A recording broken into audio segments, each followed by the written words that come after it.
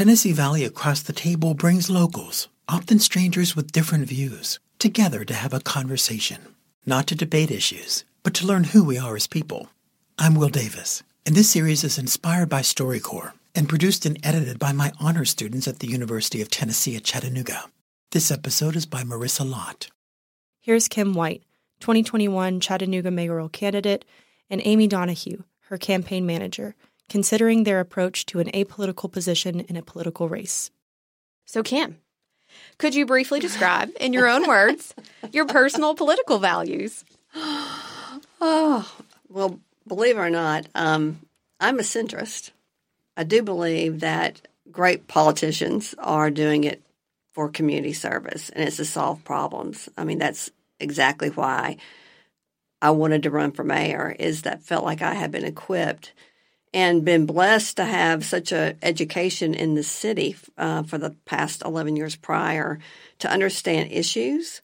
And that's one thing that excites me. I'm a doer. I'm a problem solver. I like to get different viewpoints in a room and try to come out with the best solution. It's so easy to get discouraged now about politics, not only locally, but maybe more so nationally, that it's not that. You're right.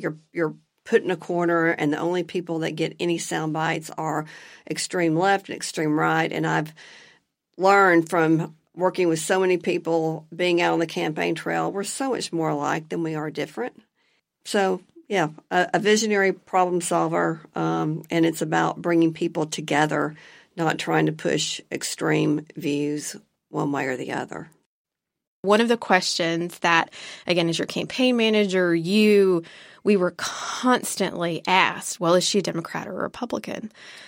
And I think it's still in the world that we have built in the U.S., right, is for so many people, that's the only question that matters. And as it stands right now in local city municipal elections here in Chattanooga, at the time that we did it, it was not a partied race, right? Like, that's not a part of the conversation. You don't see a D or an R behind anyone's name on a ballot.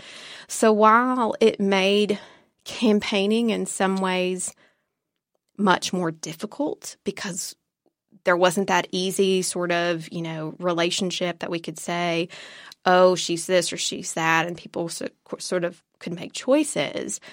I think it was beautiful also because it challenged people and their assumptions, that it challenged people to actually look at the candidate and ask the questions that matter to them and dig a little deeper.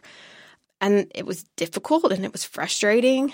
But I think, again, the beauty in that is that would be what I would argue that we should do in every race, regardless of scope or where it is, what level of race it is.